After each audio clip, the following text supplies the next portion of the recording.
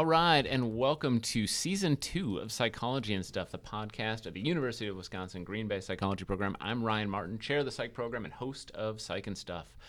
Today, we're going to talk about empathy and morality with our brand new faculty member, Dr. Jason Cowell. How are you, Jason? Great. It's great to be here. Good. I'm so glad to have you. So Jason, I want you to go ahead and, so first of all, you're a cognitive neuroscientist, and is that a fair description? I want to make sure. Absolutely. I use neuro methods for a lot of different questions. Okay. Sounds good. So I guess first and foremost, maybe describe for people your background. Where are you from? What do you teach? When did you graduate? All that stuff. Yeah. So I'm originally from the Upper Peninsula, Michigan, about 3 hours northeast of here in Marquette, Michigan. I did my undergraduate studies in philosophy with a minor in psych and some aspects of bio. We should talk about where, by the way. At the University of St. Thomas, which is a common string. Yes, and that's important because that is also where I did my undergrad. Yes, so we are both alumni we're slowly, of our proud institution. We're slowly taking over the university. There it is. So I was at the University of St. Thomas, and I really started to like questions that had to do with ethics and reasoning. And so that's what I was studying in philosophy.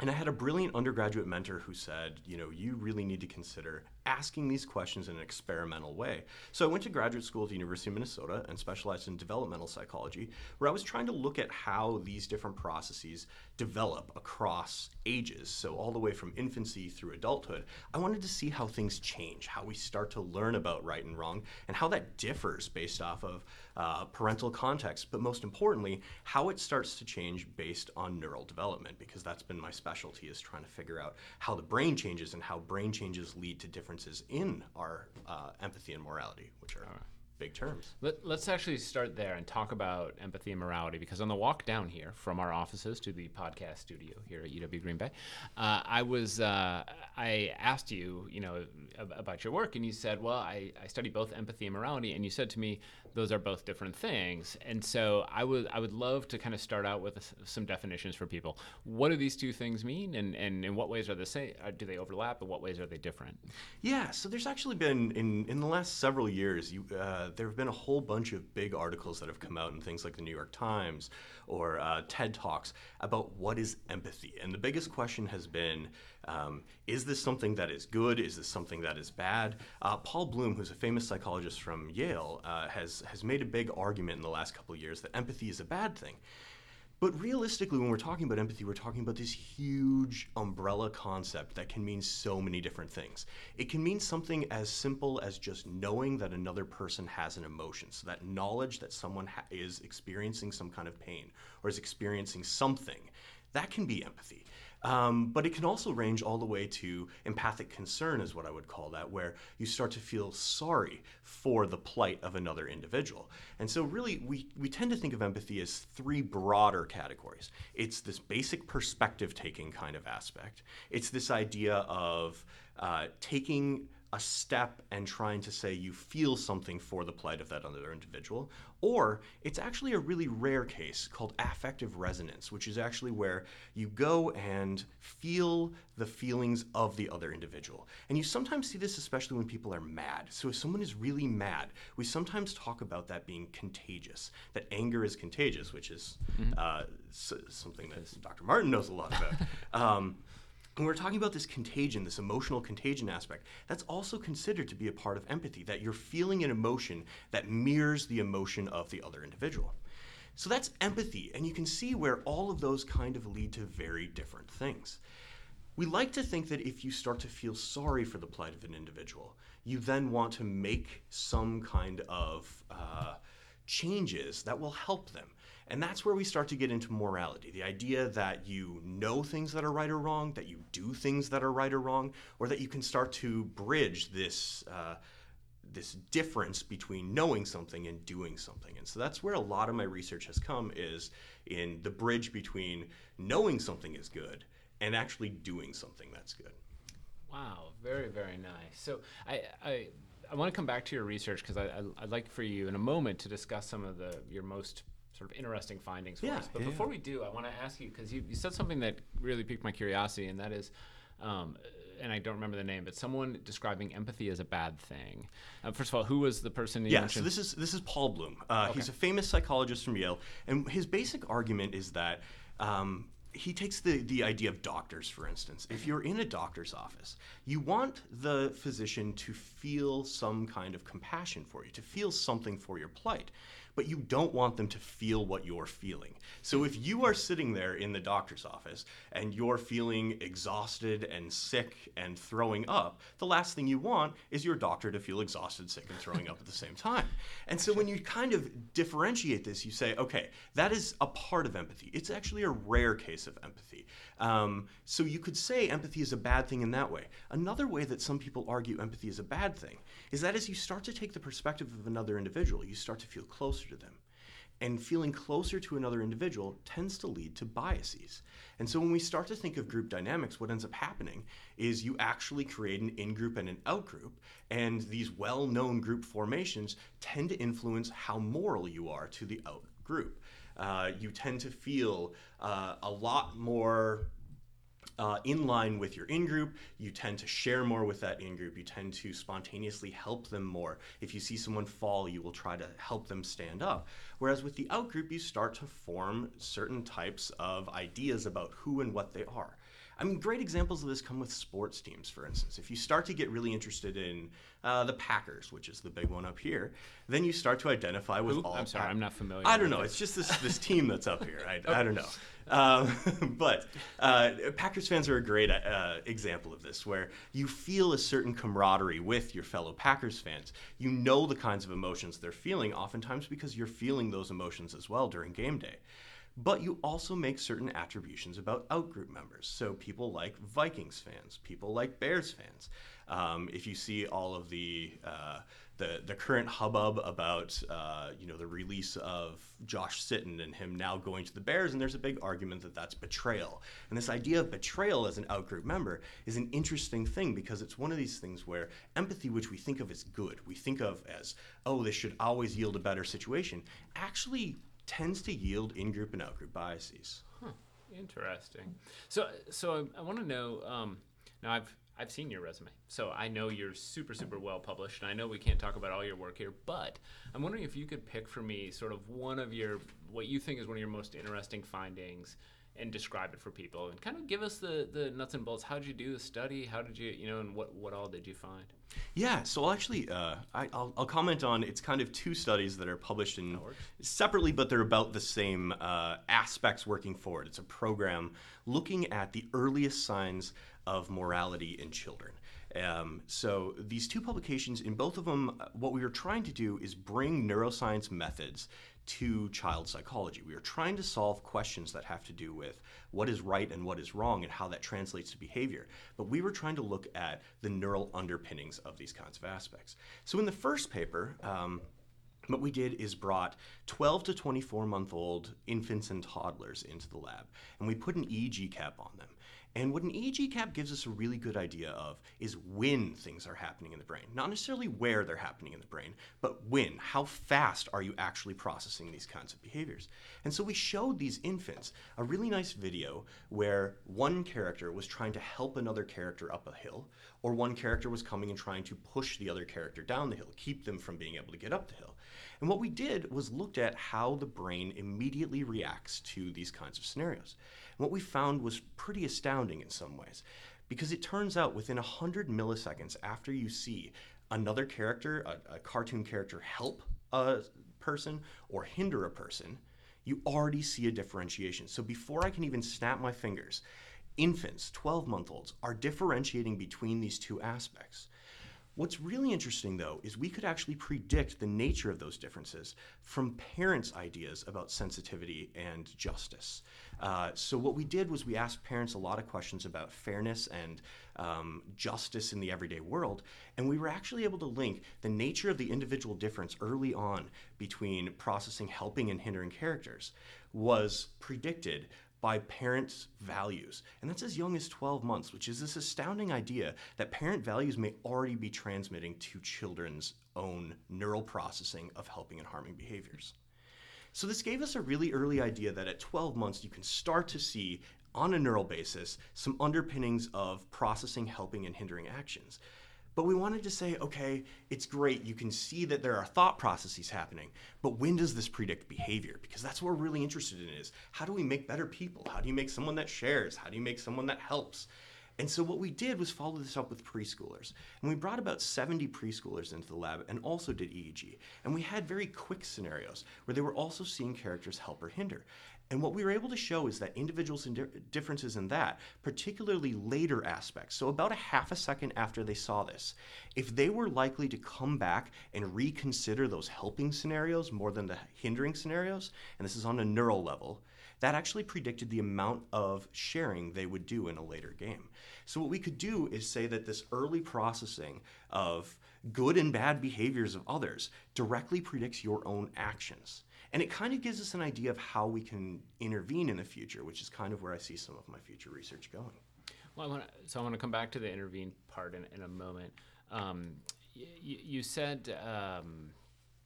No, sorry, we're just going to go there now because I forgot what my question was going to be. That's all good. And as promised, we don't edit these, so that's just going to be in there. There we go. Let's talk about the intervention part. I think that's one of the things I'm interested in is, if we're to take, so we'll back up. I'm a dad, right? I've got a 4-year-old and a 6-year-old, and I'm curious about things. So if raising children who feel empathy is important to me, how do I do it? What are things that we would suggest? We've been trying out a couple of these things. I'm currently, so some of my other projects that I didn't talk about have to do with, there's a 15-country cross-cultural project that we're looking at the development of morality and empathy. And we started off in several countries, and one of the countries that we were finding really interesting results in was Jordan. And so what we decided to do was follow this up and do an intervention program in Jordan. There was some recent research about 5 years ago that suggested that fiction, starting to read fiction novels specifically that talked about emotions, tended to increase a child's ability to start to take another person's perspective. And we think that may actually be a pathway to go forward with empathy. So what we're currently doing in this project is taking groups of Jordanian children, and we're trying to look at if we do an 8-week program of constant reading intervention, where in one case we have them coming to the library twice a week and reading fiction novels that focus on emotions in others. And in the other program, we're having them read fiction novels that don't focus on emotions. And what we're trying to show is that by having this kind of practice about reconsidering emotions in others, by being able to practice at perspective taking, this may yield less out-group biases. That's part of why we're really interested in Jordan, is that there are some pretty well-established in-group, out-group biases in children there, and so we're trying to get rid of these out-group biases. We're trying to get rid of some of the attributions for out-group. We're also trying to get rid of a lack of sharing that tends to happen. So we're trying to really increase generosity in these kids, and we're really hoping we're doing a pre-post design, and it's currently in its second instantiation. So within about 3 or 4 months, I should have some good results on that. We'll see. I want the record to show podcast being not a visual medium, but our producer, a former English major here at UW Green Bay, just leapt a little bit and did a silent cheer when you said that reading fiction was important. So, and I will admit, as a parent, I did a little cheer as well, thinking that all those many nights that I've been reading to my kids are time well spent. Well, I think that's exactly it. Is that it's something that we intuitively know is probably important, but we might not know the mechanism why, and so that's really what we're trying to get into. Or all of the various, people talk about the value of reading to your kids associated with language development and learning vocabulary and all these things. Exactly. So the notion that there's other additional benefits that we're not recognizing is really important. Absolutely.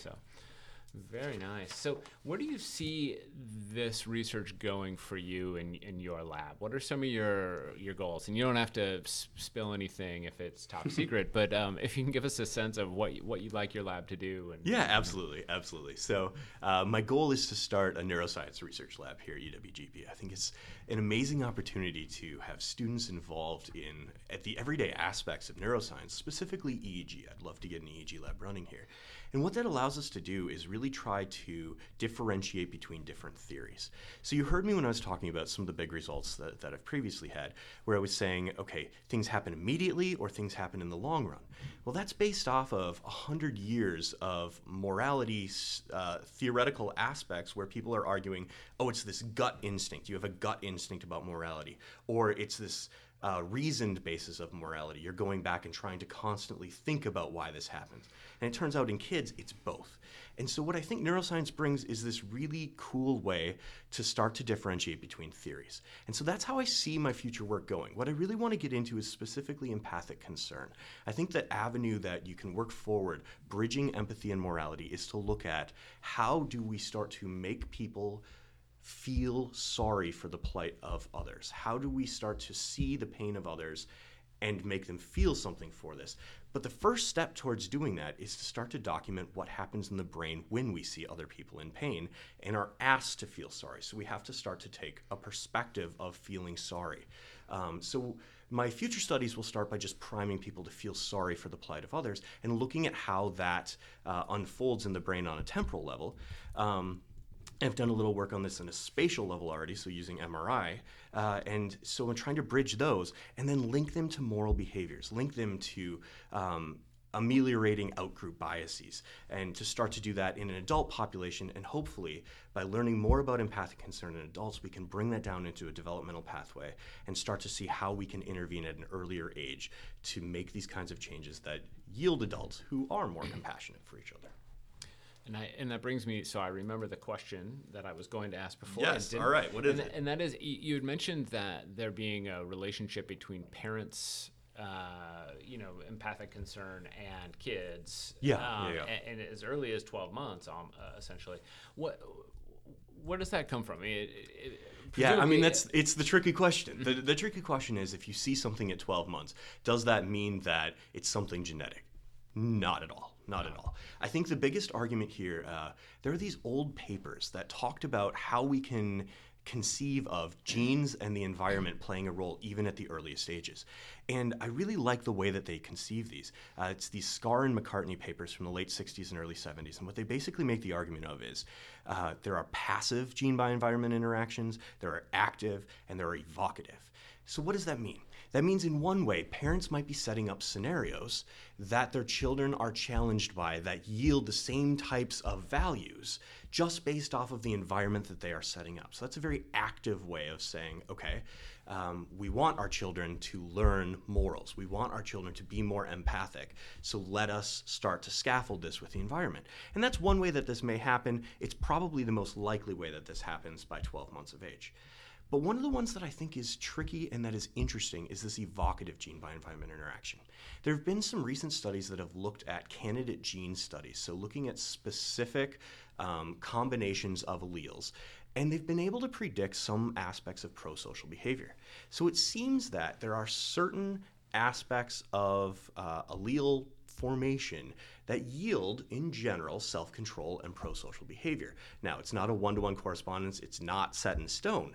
But what's interesting is if you think, okay, a parent probably has a certain type of set that may be transferred to the child. There's some heritability in that.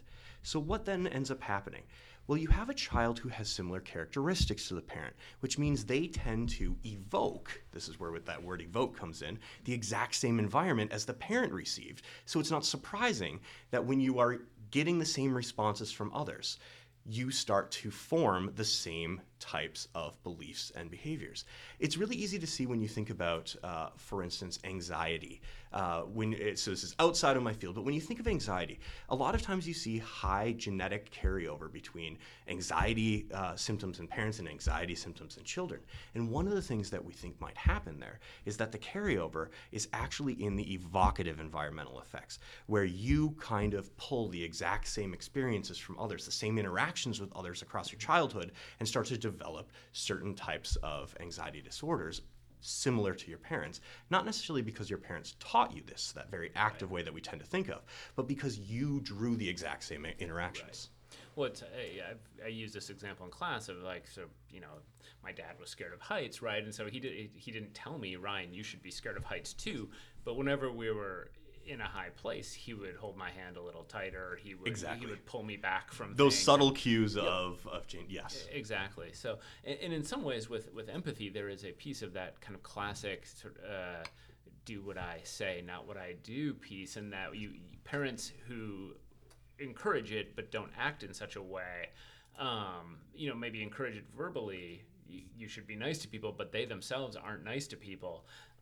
That kids pick up on those. Absolutely. Yeah. Absolutely. That you pick up on those cues of what expected behaviors are. It's hard to make the argument by 12 months, but definitely by the preschool age kids that we were studying, those are things that are being picked up for sure. Very, very interesting. This is great, but it is now time to turn on to our 5 questions. So okay, all right. Regular listeners know, which is everyone, that we play a game at the end of every episode called 5 Questions, where we ask, brace yourselves, 5 questions of our guests that I draw from a hat here. So I'm going to go ahead and draw from it. You can pass, but I will probably shame you for it later. Okay. Do you have a favorite newspaper or blog? Ooh, so I really enjoy reading the New York Times, but that's the easy one to always say. I tend to I have Flipboard on my phone and on my iPad, and so I get sources from everywhere, including BBC and New York Times and all of the above. Okay, sounds good. Did you say Flipboard? Yeah, Flipboard. Great app. I don't know You Flipboard. select the kinds of things you're interested in, like psychology or whatnot, and it'll pull all the relevant articles from multiple news sources that day, and it's kind of your own personalized newspaper. This part of the podcast brought to you by Flipboard. There you go. We're going to hit them up for money later. That's how advertising works, right? You advertise and then you ask for money. Thank you, Kate. What is your favorite meal? Ooh, I love brunch. I am a big brunch person, so my favorite meal is probably some sort of Eggs Benedict at a brunch joint. I like Eggs Benedict as well. Oh, it's not blank. Okay. What's your favorite sport? I played lacrosse in college, but I actually like football quite a bit. So All right. it's good that I'm now in Packers country and can really appreciate football. That's good. This is kind of related to what we were just talking about. What was your favorite book as a child? Ooh, favorite book as a child. It had better be something that encourages empathy. Yeah, I mean, better it's be kind of fiction. funny because the joke that my sisters and I always have is that we read the Berenstain Bears a lot as children, and I was constantly referenced as the braggy bear, and that's a bad thing, so I had to learn humility through the Berenstain Bears. So I'll go Berenstain Bears. There we go. Okay, good. I only have one Berenstain Bears book for my kids, but it was one that I had as a child. One thing I should say, just a little random tangent here, is that the books that I had as a kid that my mom is now given to me to read to my kids, we've actually ended up throwing most of them out because they have terrible messages. I mean, some of them they're highly gendered in ways that we're not comfortable with. Absolutely. And so we've ended up really kind of tossing a lot of those books, and but you discover it as you're reading it, unfortunately. So you're reading the book and thinking, "Yikes, this And you go, no, what did I just do?" Yep. There and, it is. And so a lot of them I'm actually sort of editing while I'm reading them, and then deciding to hide them forever. Change pronouns. Yes, exactly. Or just limit like full paragraphs where I say, "Okay, we're gonna skip that part. I'm not gonna show you that picture either." So, this is a good one. What TV show or movie are you ashamed to admit you love? Ooh, okay. That was our last question, so this is a biggie. You got to really nail this. Yeah, I mean, the one that makes me feel guilty every time I watch it is probably Breaking Bad, but I love the show. I think it's brilliantly done. I think it's about morality, and yet you feel kind of bad watching what's going on. Okay. I will say that is my favorite show of all time. Oh, okay, all right. Yeah, so, but you don't feel guilty by watching I've never it. felt guilty. I guess sometimes, I found myself in that sort of quandary of who am I cheering for exactly. Ah, yes, Trying absolutely. to figure out, should I be cheering for Walt or Jesse or what, and so Fair enough, yeah. Not sure what I'm supposed to. So I struggle anytime we have a movie with like an anti-hero like that, or show with an anti-hero. I find myself wondering, what am I doing here? Who am I cheering? Dexter was another good example. Yeah, Who am absolutely. I cheering for? A good example of that, too, is Game of Thrones, if you Yes. haven't seen it. Yep. It's a great one about who do I actually cheer for here. This is the second time we've mentioned Game of Thrones on this podcast. Oh, actually. lovely. When All right. Dr. Joel Morocco was on, we talked about Game of Thrones a little bit. There we go. See, it's just a solid show. Yeah, Highly it was great. recommended. We've actually binged. We had to catch up, and so we started in like January and caught up by the time season 6 started. So Well, it's finally at the point where if you've read the books, it's kind of adding to that storyline now, which is I've heard good that. for people who binge read the books years ago. I will say the interesting thing about Game of Thrones for me is that on paper there is nothing about this show that I should like. That's that exactly it. I have never been into kind of fantasy type stuff. I've never been into the to that kind of work. I actually, one thing that I loathe and am never interested in is any kind of violence is part of it, but then also bloodlines when it comes to royalty and things like that. So I find myself thinking, why is it that I like the show when I don't like any of the elements? Like somehow you mixed all these things together and it's delicious. It is. So part of it is just really well acted and really well directed and written. Exactly. Yeah. I'm just going to throw this out because I started it last night, or 2 nights ago. But the show Bloodline on Netflix Haven't seen it. Amazing. We're 3 episodes in, and it is incredible. And it made me think of it because I was talking about bloodlines, but it is ridiculous. Okay, well, thank you so much, Jason. It's my pleasure for to being be here. Thanks for having me. This is great. Jason, so if somebody wants to know more about you, I don't know if you're on Twitter or any of those. I'm not on Twitter. Okay. I am on ResearchGate. Okay, good. Facebook, and I should have a department website up pretty soon here. Good. Hoping to start a lab sometime this semester, so I should have a lab website up too. right. Just stick around. I'll have more of a presence soon. And here's what we'll do is once you have those things, we'll post all about it on the Psych and Stuff Facebook page, which people can follow, as well as Psych and Stuff on Twitter. And so once you have a website, we'll post it there and give that information to people. Which, listeners, is a hint that you should be following us on Twitter as well as on Facebook. You can learn more about our guests and what we're doing there. So I want to thank a couple people. In addition to Jason, I want to thank our producer, Kate Farley. Thank you so much, Kate. I want to thank our podcast artist, Kimberly Vlies, who did the beautiful podcast art. Next episode is going to be Dr. Sawa Zanzaki of the Psych and Human Development Program. She teaches social psych for us, as well as a host of human development classes. And she's going to talk about her research in culture and development, which is fascinating stuff. And you've actually worked with Sawa a little bit. We have, yeah. We've written a couple of grants together and hoping to do some cross-cultural work in the future. Yeah, so should be a great episode. We are at every other week is our episode schedule at this point. So that episode is not going to come out next Thursday, but the Thursday after that. So thank you so much for listening. We will be back soon.